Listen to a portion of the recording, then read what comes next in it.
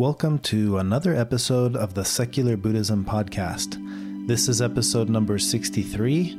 I am your host, Noah Rasheta, and today I'm sharing the audio of an interview/discussion I had with Paige Smathers on the topic of mindful eating.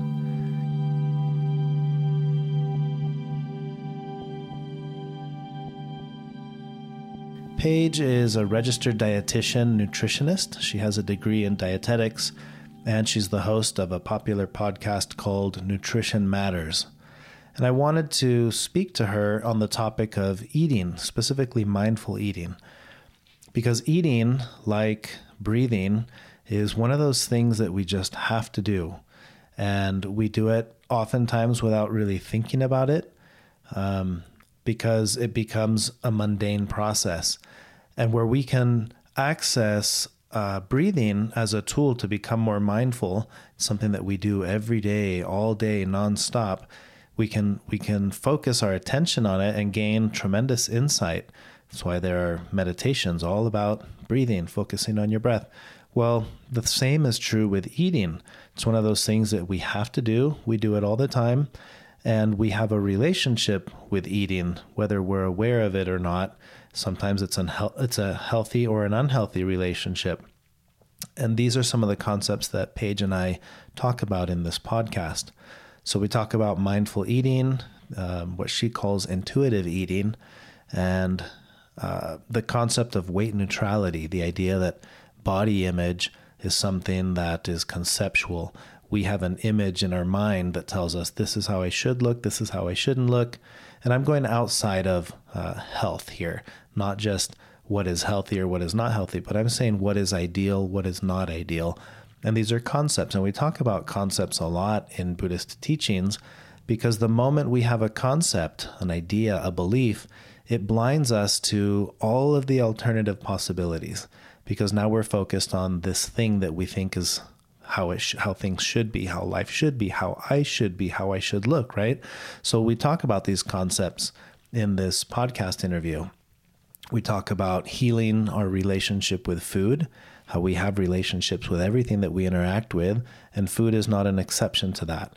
There are, beyond eating just to survive, there is an actual relationship that we have with the process of eating. For some people enjoy the process, others don't. So we'll talk a little bit about that and how we can gain insight about our relationship with food. And overall, how we can be more mindful as we eat.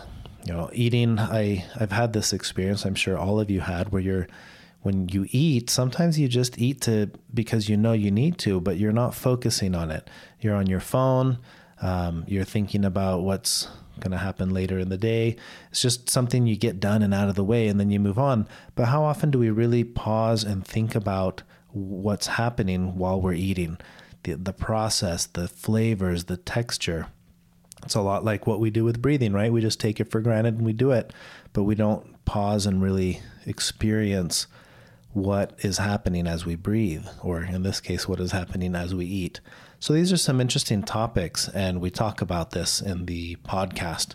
And then towards the end, we talk about how we are partnering to do a mindful eating workshop, April 7th in Salt Lake City. It's an all-day workshop.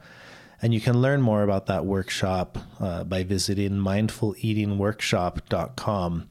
In that workshop, we will be addressing a couple of specific topics: the concept of suffering and dieting, the topic of impermanence and all or nothing thinking when it comes to food, and learning how to practice eating meditation or mindful eating. We'll go over specific techniques. We'll practice it there because lunch is included in the workshop. We'll talk about interdependence and connection, and we'll finish off the workshop with a module on the art of living, the art of eating, and essentially the healing or gaining insight into our relationship with food. So it's going to be a neat workshop that couples the concept of eating, something that we all do every day, with mindfulness. So it's a mindfulness workshop, but it's centered around concepts like intuitive eating and mindful eating. So if that's a topic you're interested, you can learn more about that on mindfuleatingworkshop.com.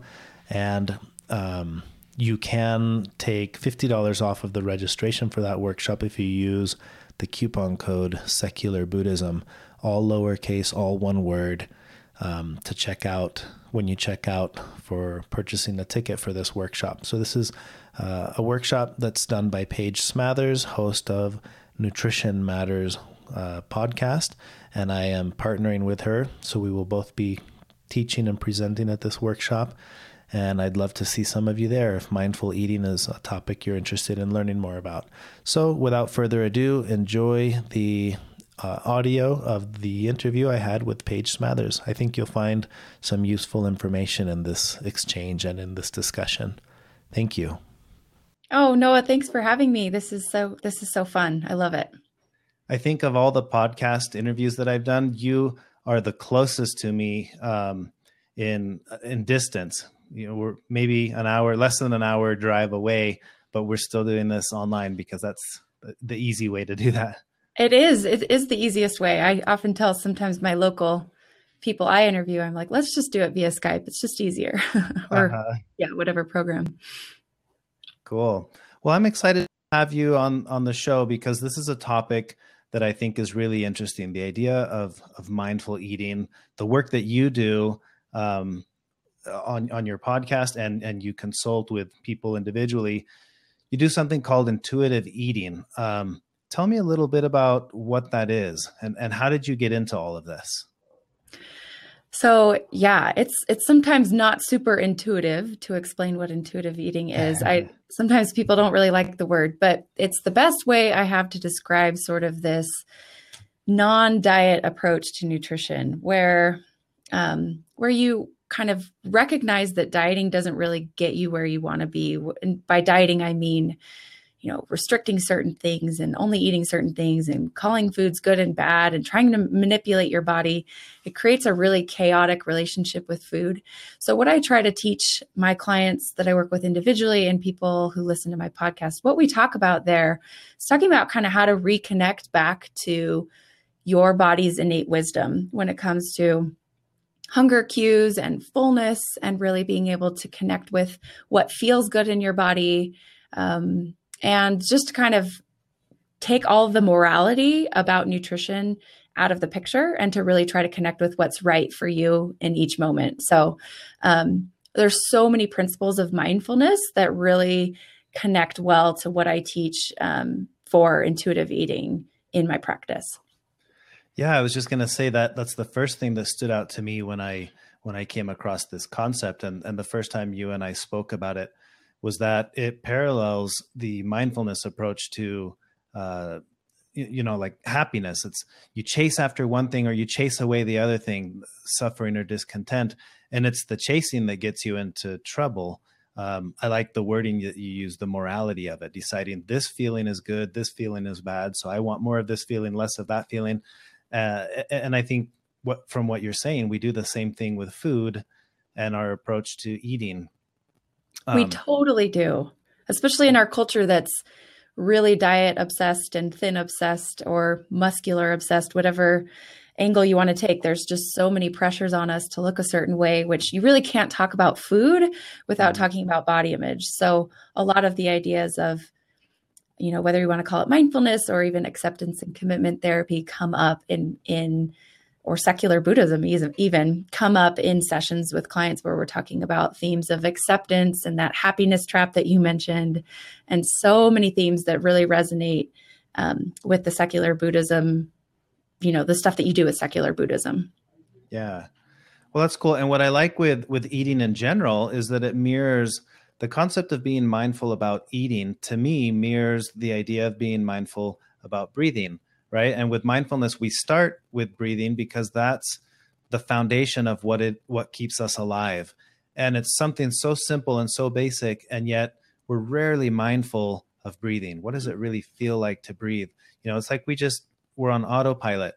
And it seems like maybe we do the same with eating, which ironically is the other thing that we have to do that we cannot live without. And it's a foundation of survival.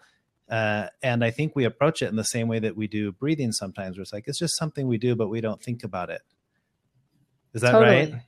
Yeah, I think that there's definitely people who don't really think about their eating, but then I think there's people who completely overthink their eating.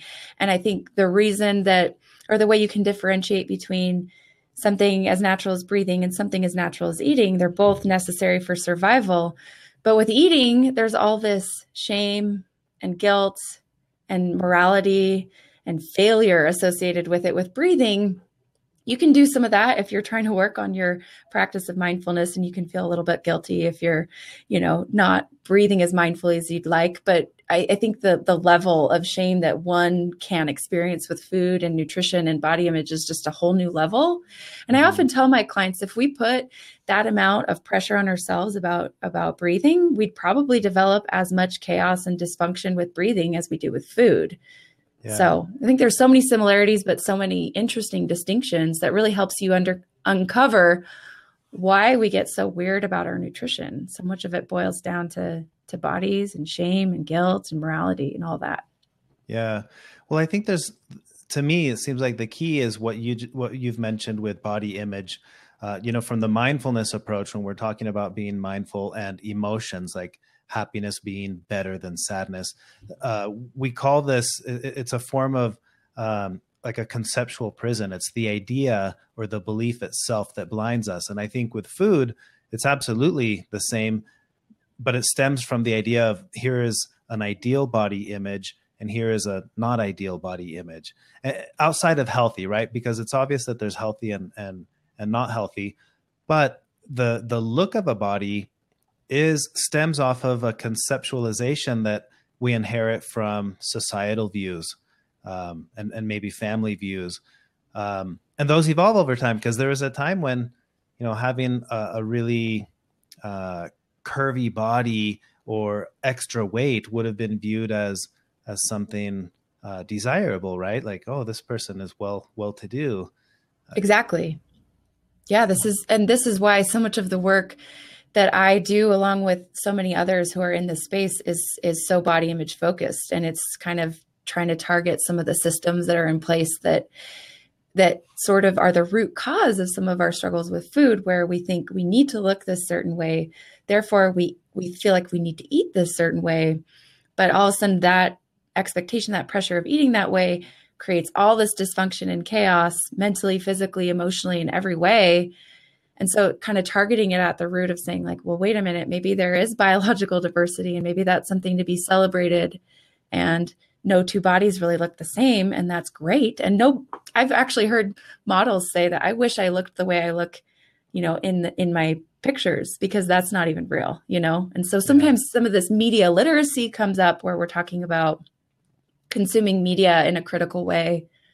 It's all really important. And it's so interesting because we're talking about food, but you have to kind of take some big steps back and look at the whole thing. Yeah. So do you find that rather than approaching the food as the problem, approaching the idea or the belief behind it, like the body image, if you approach that first, does the food part of it just solve itself?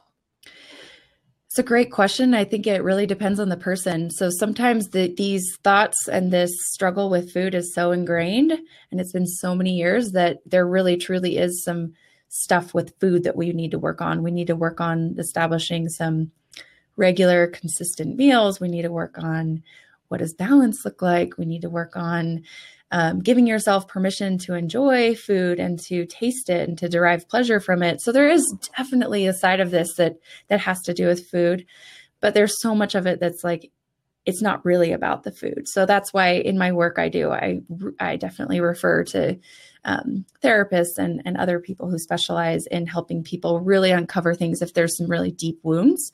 But I think sometimes people get that permission to just have their own experience with body image and have their own sort of way that their body looks and kind of feel free. And then they're able to make, oftentimes the choices about nutrition kind of fall into place when there isn't all that pressure. But I wouldn't say across the board, that's just cleanly the way it works for every single person. It's so messy, and everybody who deals with this deals with it in a different way and struggles in different ways. So, Sure.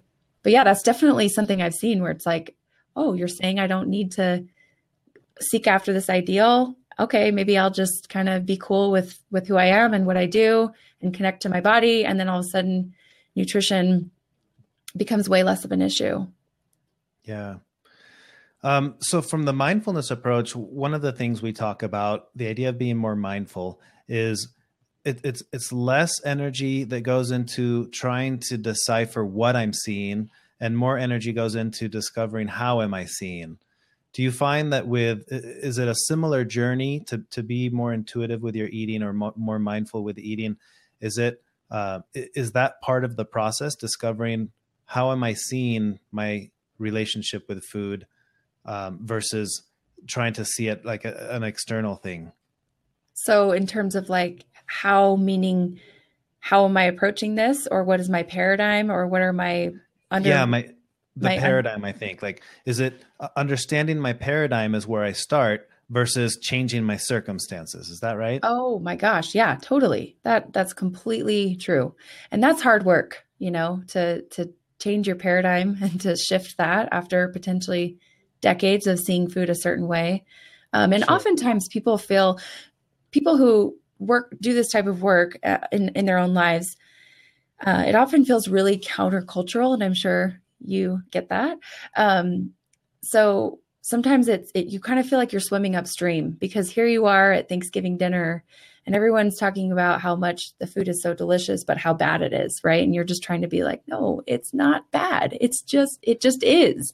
So yeah, this paradigm shift is tricky to do, and then tricky to kind of stick with, because it's not normal in our culture to not be really obsessed and rigid about food and nutrition and health and micromanage things. Yeah.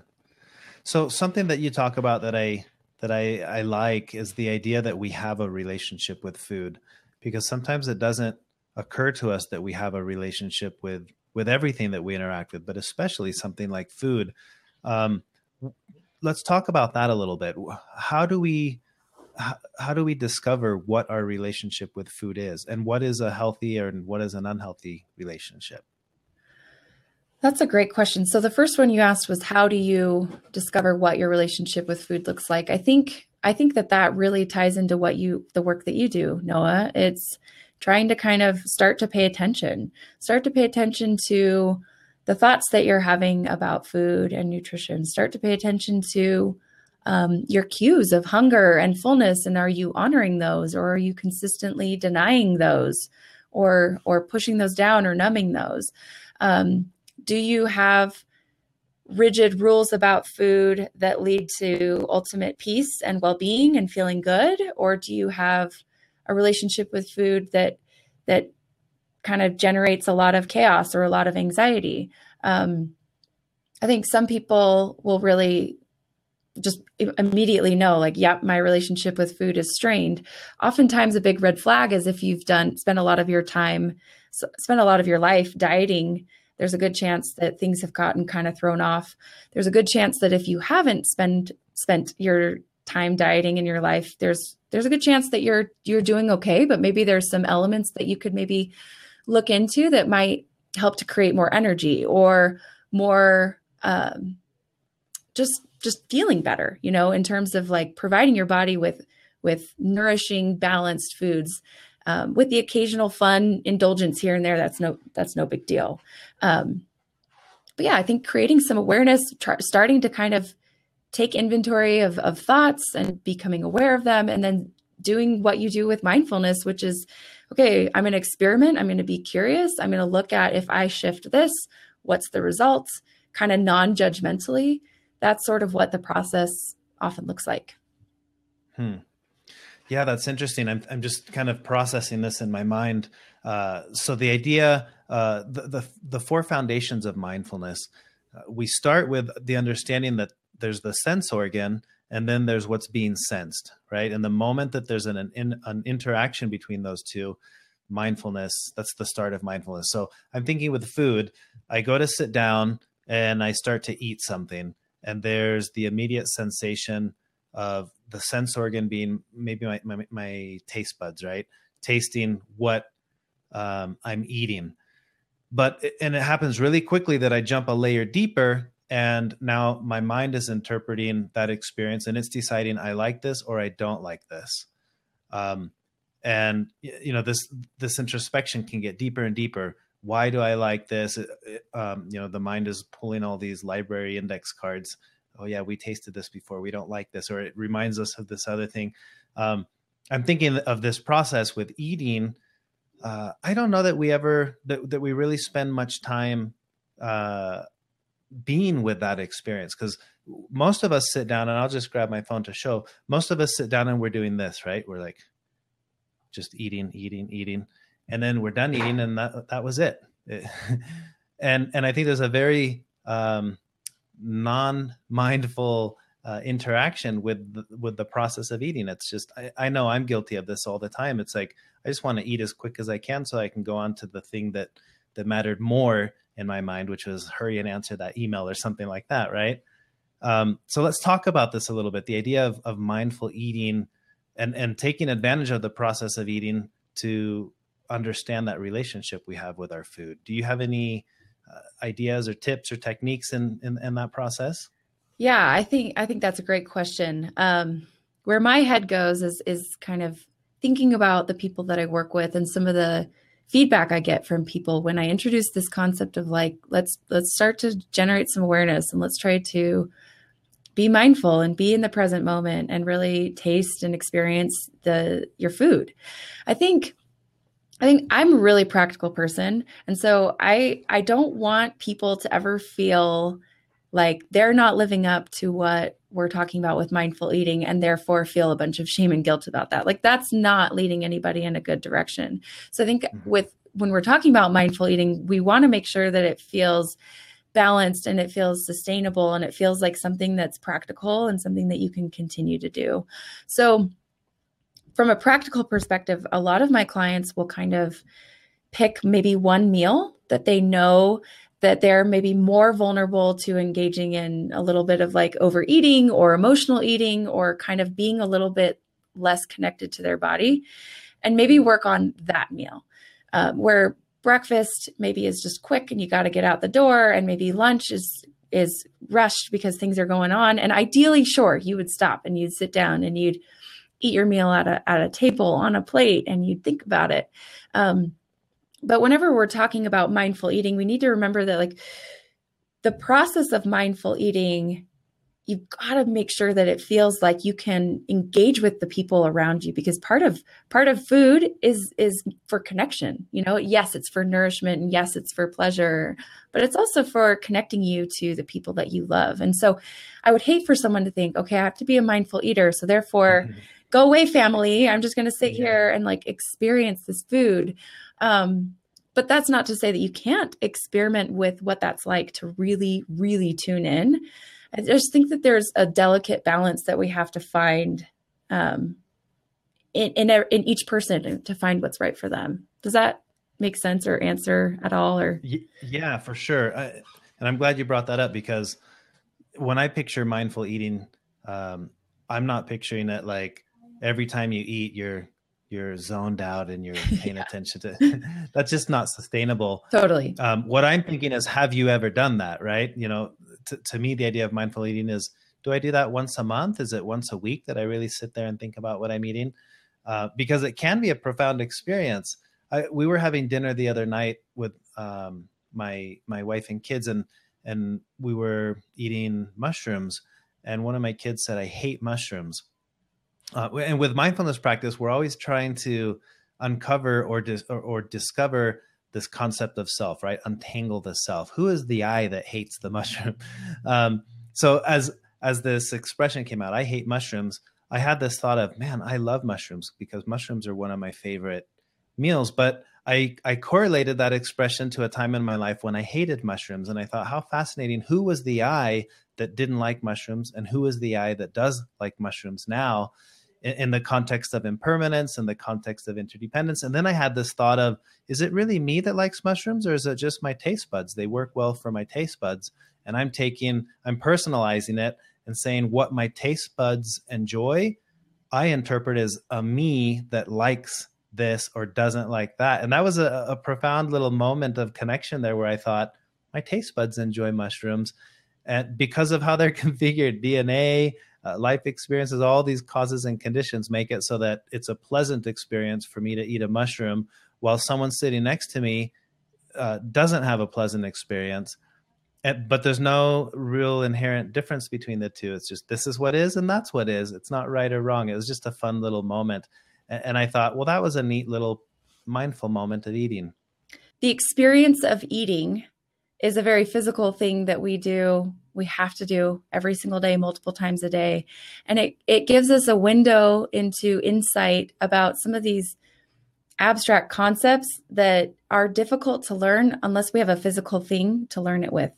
So for instance, like your relationship with food, the way that you feed yourself, the way that you take care of yourself with your nutrition, or just your mindful eating can give you insight into principles of, like you were saying, interdependence and self-love and connection, and what do you value and what's important to you. I mean, there's so much wisdom to be gleaned from this very monotonous, never-ending task of feeding yourself. And so I think that what I wanted to say, and I think I feel a little bit thrown off with the with the break we had to take, but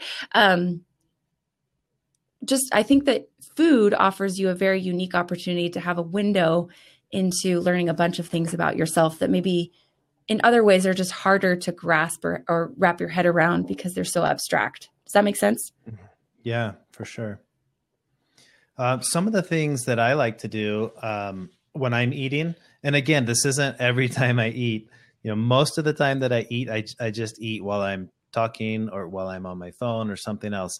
But every now and then when I try to purposely be mindful, one thing I do is like what I mentioned before, the idea of really thinking about the experience I'm having while I taste something. Another that I do is I try to correlate the mindfulness teachings of impermanence and interdependence. With impermanence, I'll think what this is right now in the context of time is not what this was 20 minutes ago, a year ago, 2 years ago, right? I like to try to go back in time and just see this food I'm about to consume. What was it before it was this? And what was it before it was that? And what was it before it was that, right? But then future as well, understanding this will be components of this or parts of this will be in my muscles.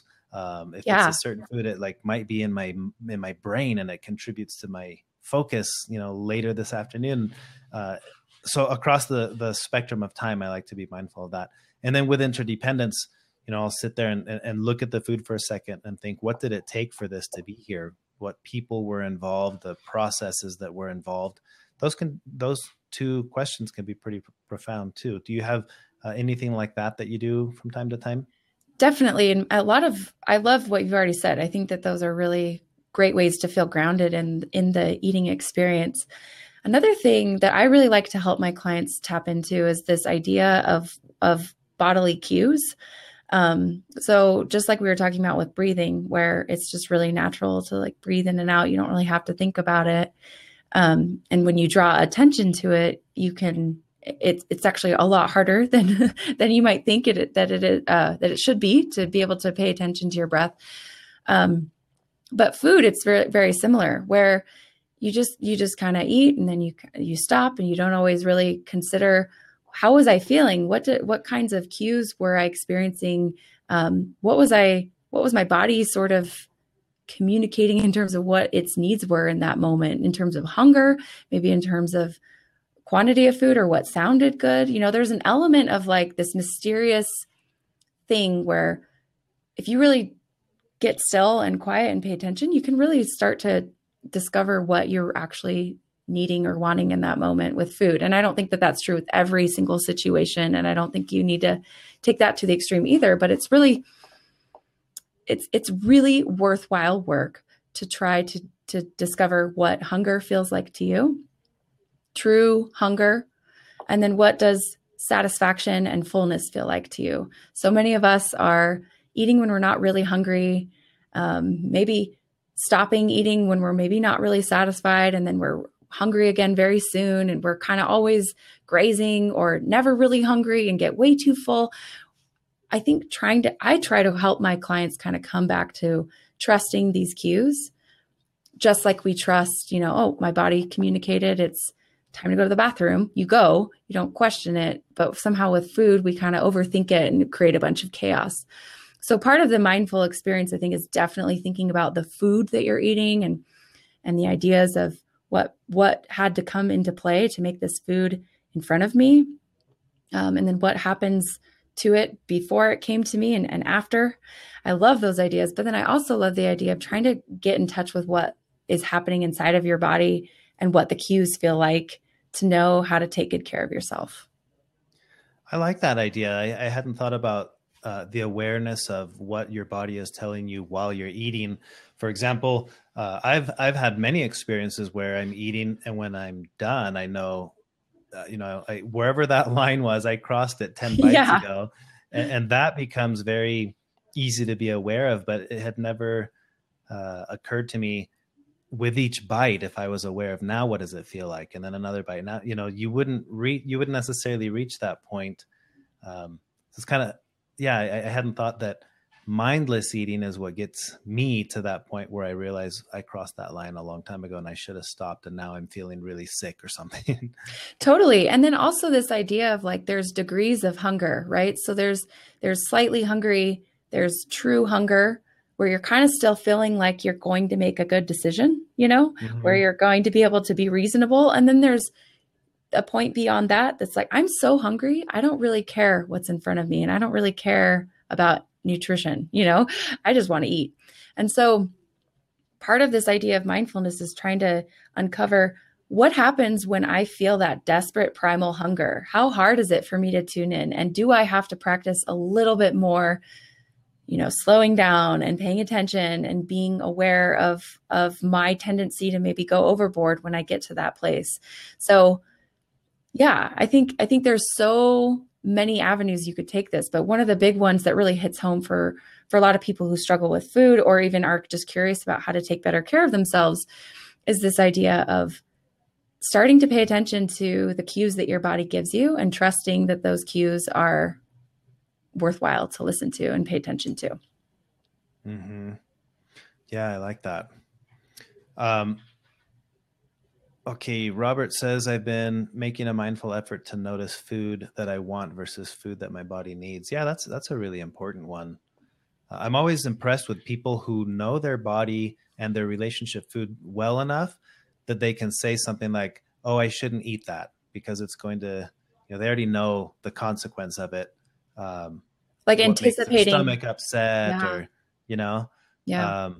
but yeah, I think that requires a lot of awareness and mindfulness. Definitely. So I'd like to take a minute for those who are participating live on the Crowdcast platform. If you're watching us on Facebook, we're not monitoring the comments there, unfortunately, but on Crowdcast, the platform that we're using to stream this, if you're participating there, we can interact with you live. So if you have a question, now would be a good time to post those so we can start looking at those. Or if you just have comments that you want to throw out there, you can post those in the chat as well. So we'll be looking for those. And then what I'd like to gear up for next, once we answer any questions that anyone might have or comments that they might have, I want to announce the exciting partnership that Paige and I have developed to do a full day workshop on mindful eating. Paige has so much information that she brings to the table with nutrition and intuitive eating, and we thought it would be a neat blend to incorporate her work with the work that I do with mindfulness in general. So the idea behind this workshop is that it's going to be in Salt Lake City. It's a full day workshop, and we're going to have a few modules that we'll be addressing. So the first one is suffering and dieting. Do you want to speak to that in any way, Paige, some of the things that we might be talking about there? Sure. Yeah. And we've kind of touched on it a little bit. The idea of, when I hear you talk about suffering, my dietitian lens brain is thinking, oh my, that's dieting, like dieting creates so much suffering in our life. And we chase after it as if it's the answer. And meanwhile, it's actually creating so much dysfunction in our lives. And so I think the goal with this module and with the workshop in general is to teach the main ideas of mindfulness, but in context of how that applies to your relationship with food and your body and self-care when it comes to nutrition. And so this one I think is really important as a foundation to understand, any of the other things that you're going to be doing with your nutrition. If it's coming from this dieting mindset where you're saying, I want to manipulate my body, or morality around food, or good food, bad food, right, wrong, all of these absolutes, it's not going to really lead to that ultimate peace. It's going to lead to lots more suffering. So the good news is it doesn't need to be this choice between dieting and complete and total, not caring about your eating at all. There's this awesome middle ground where you can gently take really great care of yourself, but not create so much suffering, I guess is maybe my summary there.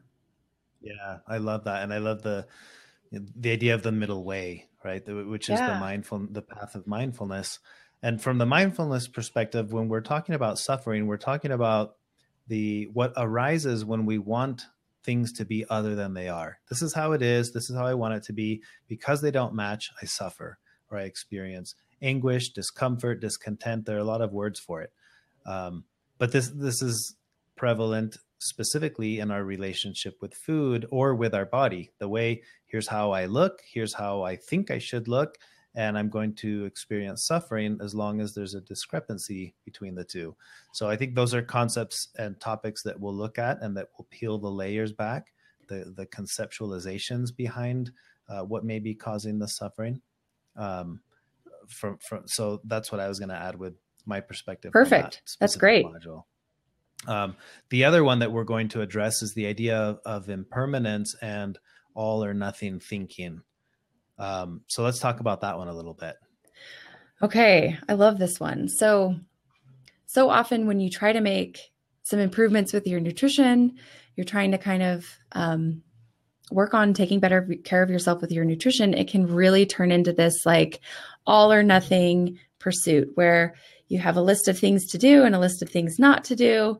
And inevitably, we are all going to eat a slice of cake again, probably in our lives, or like a cookie or something that's on our list of maybe we think that we shouldn't be doing that. And so the flaws of dieting are it's all or nothing nature, right? We are not black and white beings. We're like, there's so much nuance and messiness. And there's even a comment in here about how, certain foods are bad for us and we shouldn't eat them.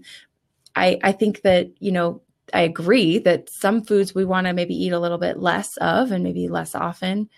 And certain foods we maybe want to eat more and more often. But there's really interesting research around the idea of the more that you take away the morality around food and really try to connect with providing your body regular scheduled meals that are balanced and nutritious, you actually end up eating better when you don't have this all or nothing mindset. You actually have an overall healthier diet than when you put all of these really strict rules that dieting brings.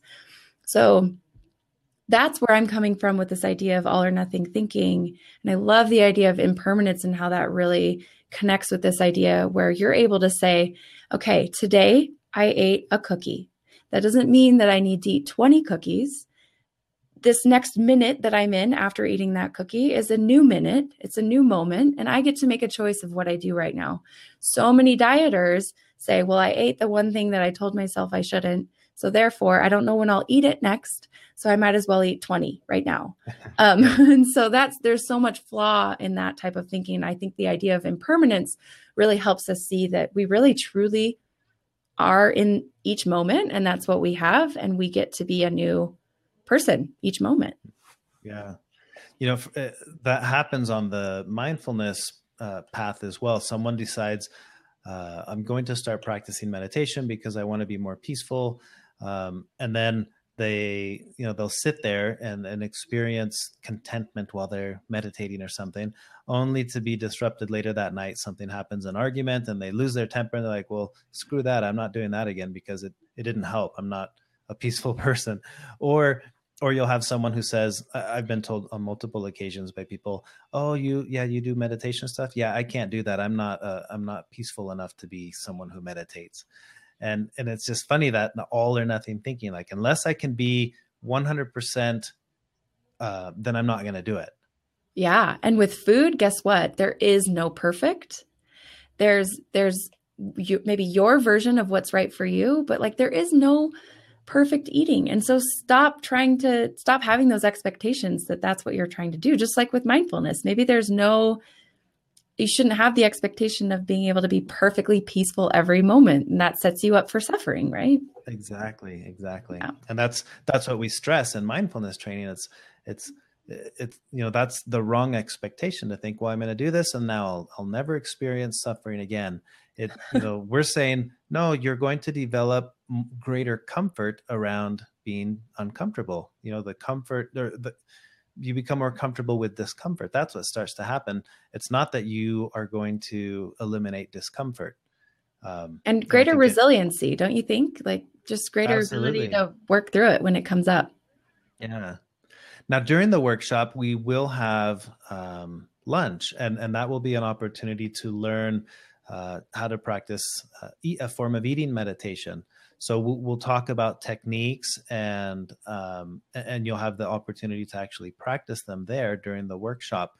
And again, this isn't so that from here on out, this is how you will always eat when you go somewhere to eat. It's not that, but these techniques will help you from time to time to take a moment and be mindful while you're doing that thing that we do to live, right? Eating.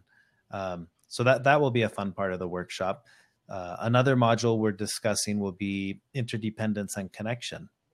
And I from my perspective, I talked about that a little earlier with the idea of understanding that nothing exists independent of the other things that allow that thing to exist, right? And especially with food, it's so evident with food that, how often do we sit and experience gratitude for either the hands that prepared it, or going far back, the hands that farmed it, that planted it, that transported it.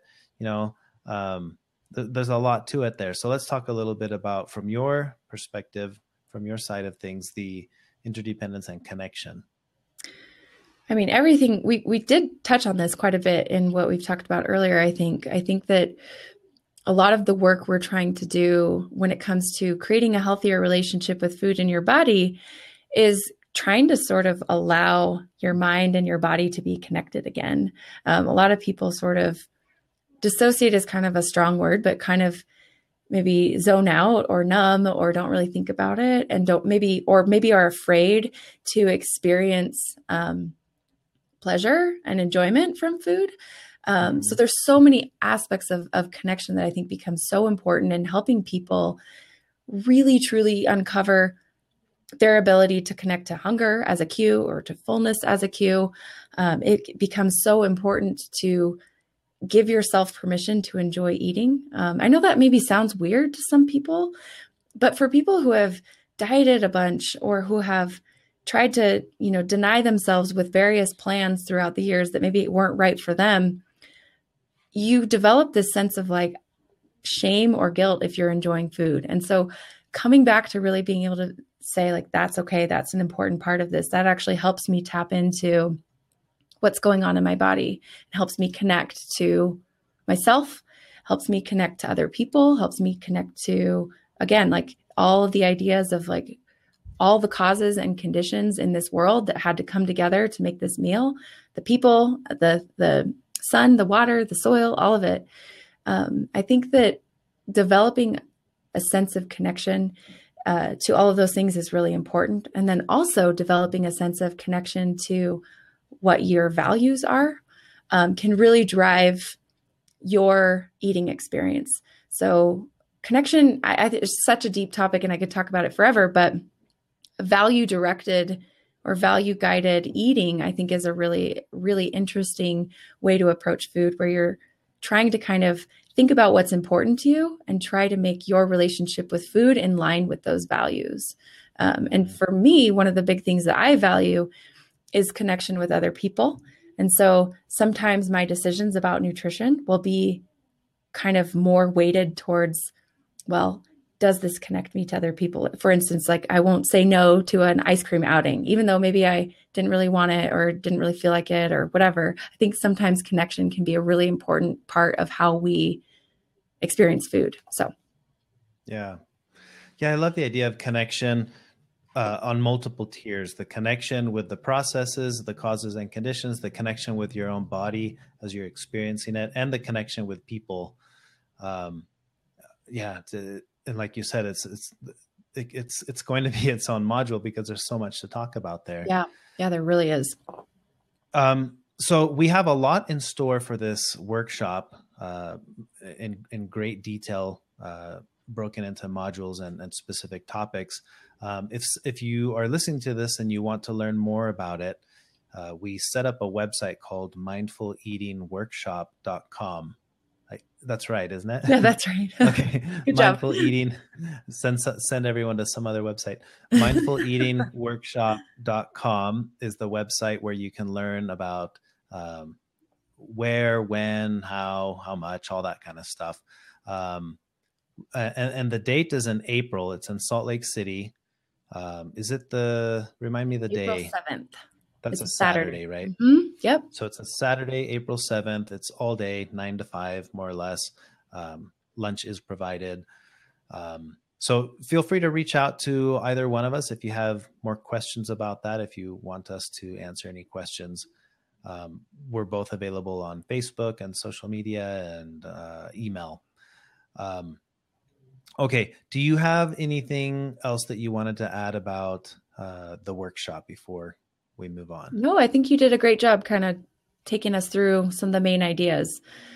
I just want to, I guess maybe one thing I do want to stress is my hope is to kind of bridge the gap between these amazingly powerful and beautiful concepts of mindfulness and then these really powerful, life-changing, paradigm-shifting ideas about nutrition, and kind of bridge that gap in a way that feels really practical. I think these broad, big concepts are really important, but I also really think that people walking away with feeling like, okay, I know what I can do and I know what's really resonated with me and I know where I can improve. That's really important to me. So that's one of my big goals, is to help people walk away with some really practical tools. Yeah, I'm glad you brought that up because that is an important part of it. You know, it's not beneficial to just walk away from something thinking, wow, that left me feeling really good, and then going right back into the same old routine. Right. And with mindfulness, it's the same, right? Someone can come learn all the why and how about meditation and the benefits of it, but then go back to their habitual reactivity and nothing really changes. So rather than just inducing an altered state of mind for the moment while you're there, we're looking at inducing altered traits, altered ways of being, altered habits that should have a profound effect on you from that moment on. And the amazing thing about that, Noah, like really what really draws me to your work is that the stuff that you teach in your work is what makes it so that stuff sticks. Does that make sense?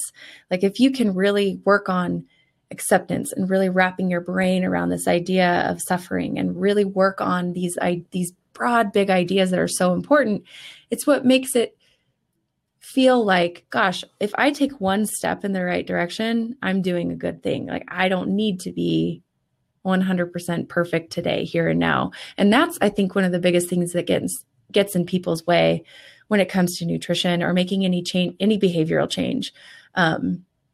So that's what I think is so valuable about taking this perspective is you're kind of setting yourself up for being able to implement these things because you're learning about the processes and the mindset that can really help you do that. Yeah. Yeah. And that kind of goes to the final topic that we have in the workshop is the art of living and the art of eating, which is the transition of the mindset of here's where I am, here's where I need to be. And once I get there, then I'm happy. It's realizing the path is the goal. With mindfulness, that's absolutely the case, right? It's It's discovering that the path itself is the goal, is the moment of enlightenment, the moment of awakening, so to speak, because there is nowhere to go. There's just where you are. You will only ever be where you are, right? There's nowhere. You get there and you realize there's no there. And I think that's the same with when we have eating habits. It's like, where do you finally get there? You get there and then there's something else. So it's discovering the beauty of the path, the beauty of the process of eating. It's the process that's great, not the outcome or the goal, right? So true. So true. Yeah.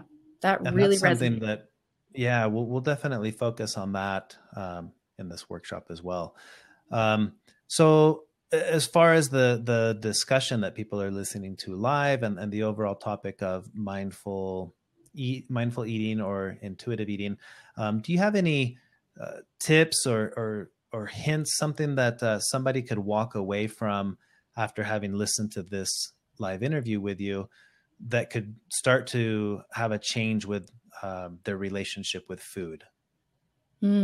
That's such a good question. And I'm kind of long-winded.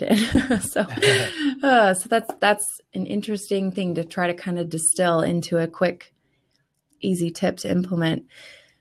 If I often tell people that if I could sit down with them and provide like one piece of advice, it would be to teach people about hunger and fullness. And I know I've talked about that a lot already on this episode, but just to kind of reinforce that, we complicate nutrition so much. We talk about, macronutrients, and we talk about whole grains. And I'm not here to say that stuff doesn't matter, but we talk about all this stuff, and we can lose sight of what is really important. And what eating is about is it's about nourishing your body, providing your body with energy so that you can do the things in your life that are important to you. And the more we complicate it, the more it tends to kind of detract from our quality of life. Our health isn't the reason that we're here. It's something that we hope to have so that we can do the things we want to do. And so I like to think about any nutrition changes we're trying to make or anything we're trying to work on with our relationship with food as, let's think about this as a tool to try to live our best life rather than like the purpose of life. So hunger and fullness, if you can start to become aware of providing your body with regular nourishment throughout the day, typically 3 meals is a good place to start, and maybe some snacks if you feel like you need them. Trying to aim to show up to that meal decently hungry and finish that meal satisfied and full. If you could work on trying to become aware of that, trying to build some data in your mind about, am I never hungry in the morning? Does that mean I'm eating more at night than maybe I need? Or am I always showing up to the dinner table kind of full because I just snacked a bunch as I was cooking? If you can start to kind of look at these things, notice patterns, and in the meantime, provide yourself with regular balanced meals, you're going to learn a lot about yourself. And there's going to be so much insight that you can gain about what you might be able to shift or experiment with or be curious about to improve your nutrition. I don't think it needs to be, any one certain plan for every single person. In general, a little bit more fruits and veggies could be a good thing to try to work on too. Which sometimes you have to take some steps back and be like, well, then that means I have to grocery shop. And if I have to grocery shop, that means I have to plan and think things through and kind of be organized in the kitchen. But all of this stuff connects. You can't just separate nutrition from who you are or how you sleep or your stress level or anything else going on in your life. So I feel like I'm kind of rambling here a little bit, Noah, but what I'm kind of trying to get at is if there's one thing you can work on and walk away with, it's to try to create some awareness around the cues that your body is trying to give you to try to help you take good care of it. And my whole approach with people is that I believe that people have everything that they already need to be able to take good care of themselves. And just like a child is born kind of in general, knowing how to communicate their needs with hunger and I need to eat and then, okay, I'm done. We lose that as we get older. And so if we can try to kind of reclaim that and rediscover that in ourselves rather than trying to, go to some guru who teaches you how to eat, I think that that's where the answers lie. So trying to tap into that even on a beginner level with some of this hunger and fullness stuff is a really great place to start for a lot of people. Yeah, I really like that. And I would add from my perspective, the relationship with our food through awareness becomes our relationship with everything, because it takes everything for our food to be our food.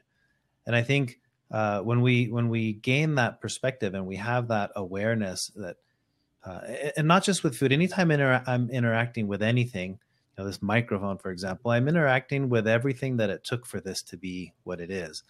And that's a profound relationship changing experience, I think, when it comes to food. My wife talks about how if the kids aren't content eating what they're eating, in a way that is on her as the person who prepared it. And it takes awareness to realize, oh, I'm going to enjoy this meal because a lot of effort went into preparing it. But then extending that on and realizing it took the sun and the rain and the clouds and everything for this salad to be what it is. And here I am eating it as if it was no big deal. I'm interacting with all that is and every process that's ever taken place in time so that this could be here on my table. Those can be profound moments. And like I said, we don't need to do that every time we eat. That's not realistic. But to have that happen once, or to have it happen every now and then, can be very grounding. I love that. That would be the takeaway that I would want to mention as far as mindful eating as a tool for feeling more connected with the world and connected with everything. I love the idea that like food is everything, because I can totally see what you're saying with that. Like everything had to come together to make that food exist on your plate. And so the cool thing is too, is that it becomes a part of you, and so then by extension, you're everything. I mean, there's so many places you can go with this mentally that's really profound. I love that idea. Yeah. Well, I'm really looking forward to spending more time going deep into some of these topics with you in the workshop, and maybe in future conversations. One of the questions that somebody posted was, if they can't make it to this in person, is there going to be a way to participate either online or in a video?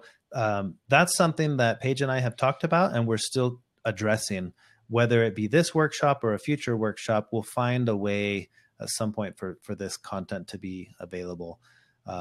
So we'll talk about that. We'll explore some of the options, whether it's an online workshop that's tied to this or offered later, or maybe even audio and video recording of this one that's made available later. We'll sort that out. We'll talk about that a bit, because we do want this to be available to as many people as possible. Oh yeah, we're totally open to that idea. Just kind of haven't explored it fully yet. Kind of working on one thing at a time. That's right. This is our first time to coordinate, so we're just excited to put something together and see how it goes. I can't wait. I'm so pumped, because I love how like I explain the best I can do with like my perspective, and then you come in and say, well, here's my perspective, and it gels, but it's so different, which I think is super valuable to kind of, no matter if you're someone who's been practicing mindfulness for a long time, maybe my perspective will be a little bit new. Or if you've been in my world a little bit of time, maybe your perspective will really help to kind of make those principles sink in on a different level. So I love that we're not this echo chamber. Do you know what I'm trying to say? Like we approach things differently, but in such a way that gels, that I think that brings a lot of value. I mean, even just to me. So I'm really excited to continue the process of putting this together. Yeah, absolutely. Well, great. Well, thanks again for taking the time to join me. For those who are listening who want to learn more about your work, where would you point people? Oh, so the podcast that I run is called Nutrition Matters Podcast, and that's a great thing to kind of discover more about this approach.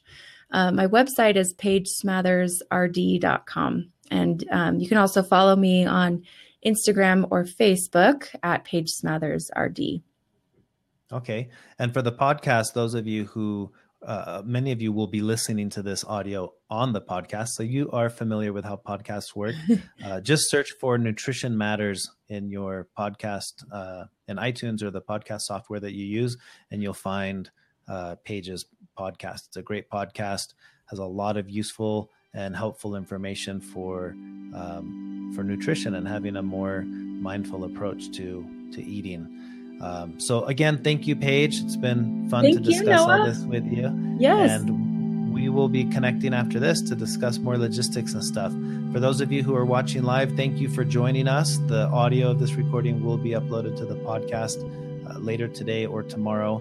And thank you. And until next time. Thank you, Noah. Thank you, Paige. Thank you.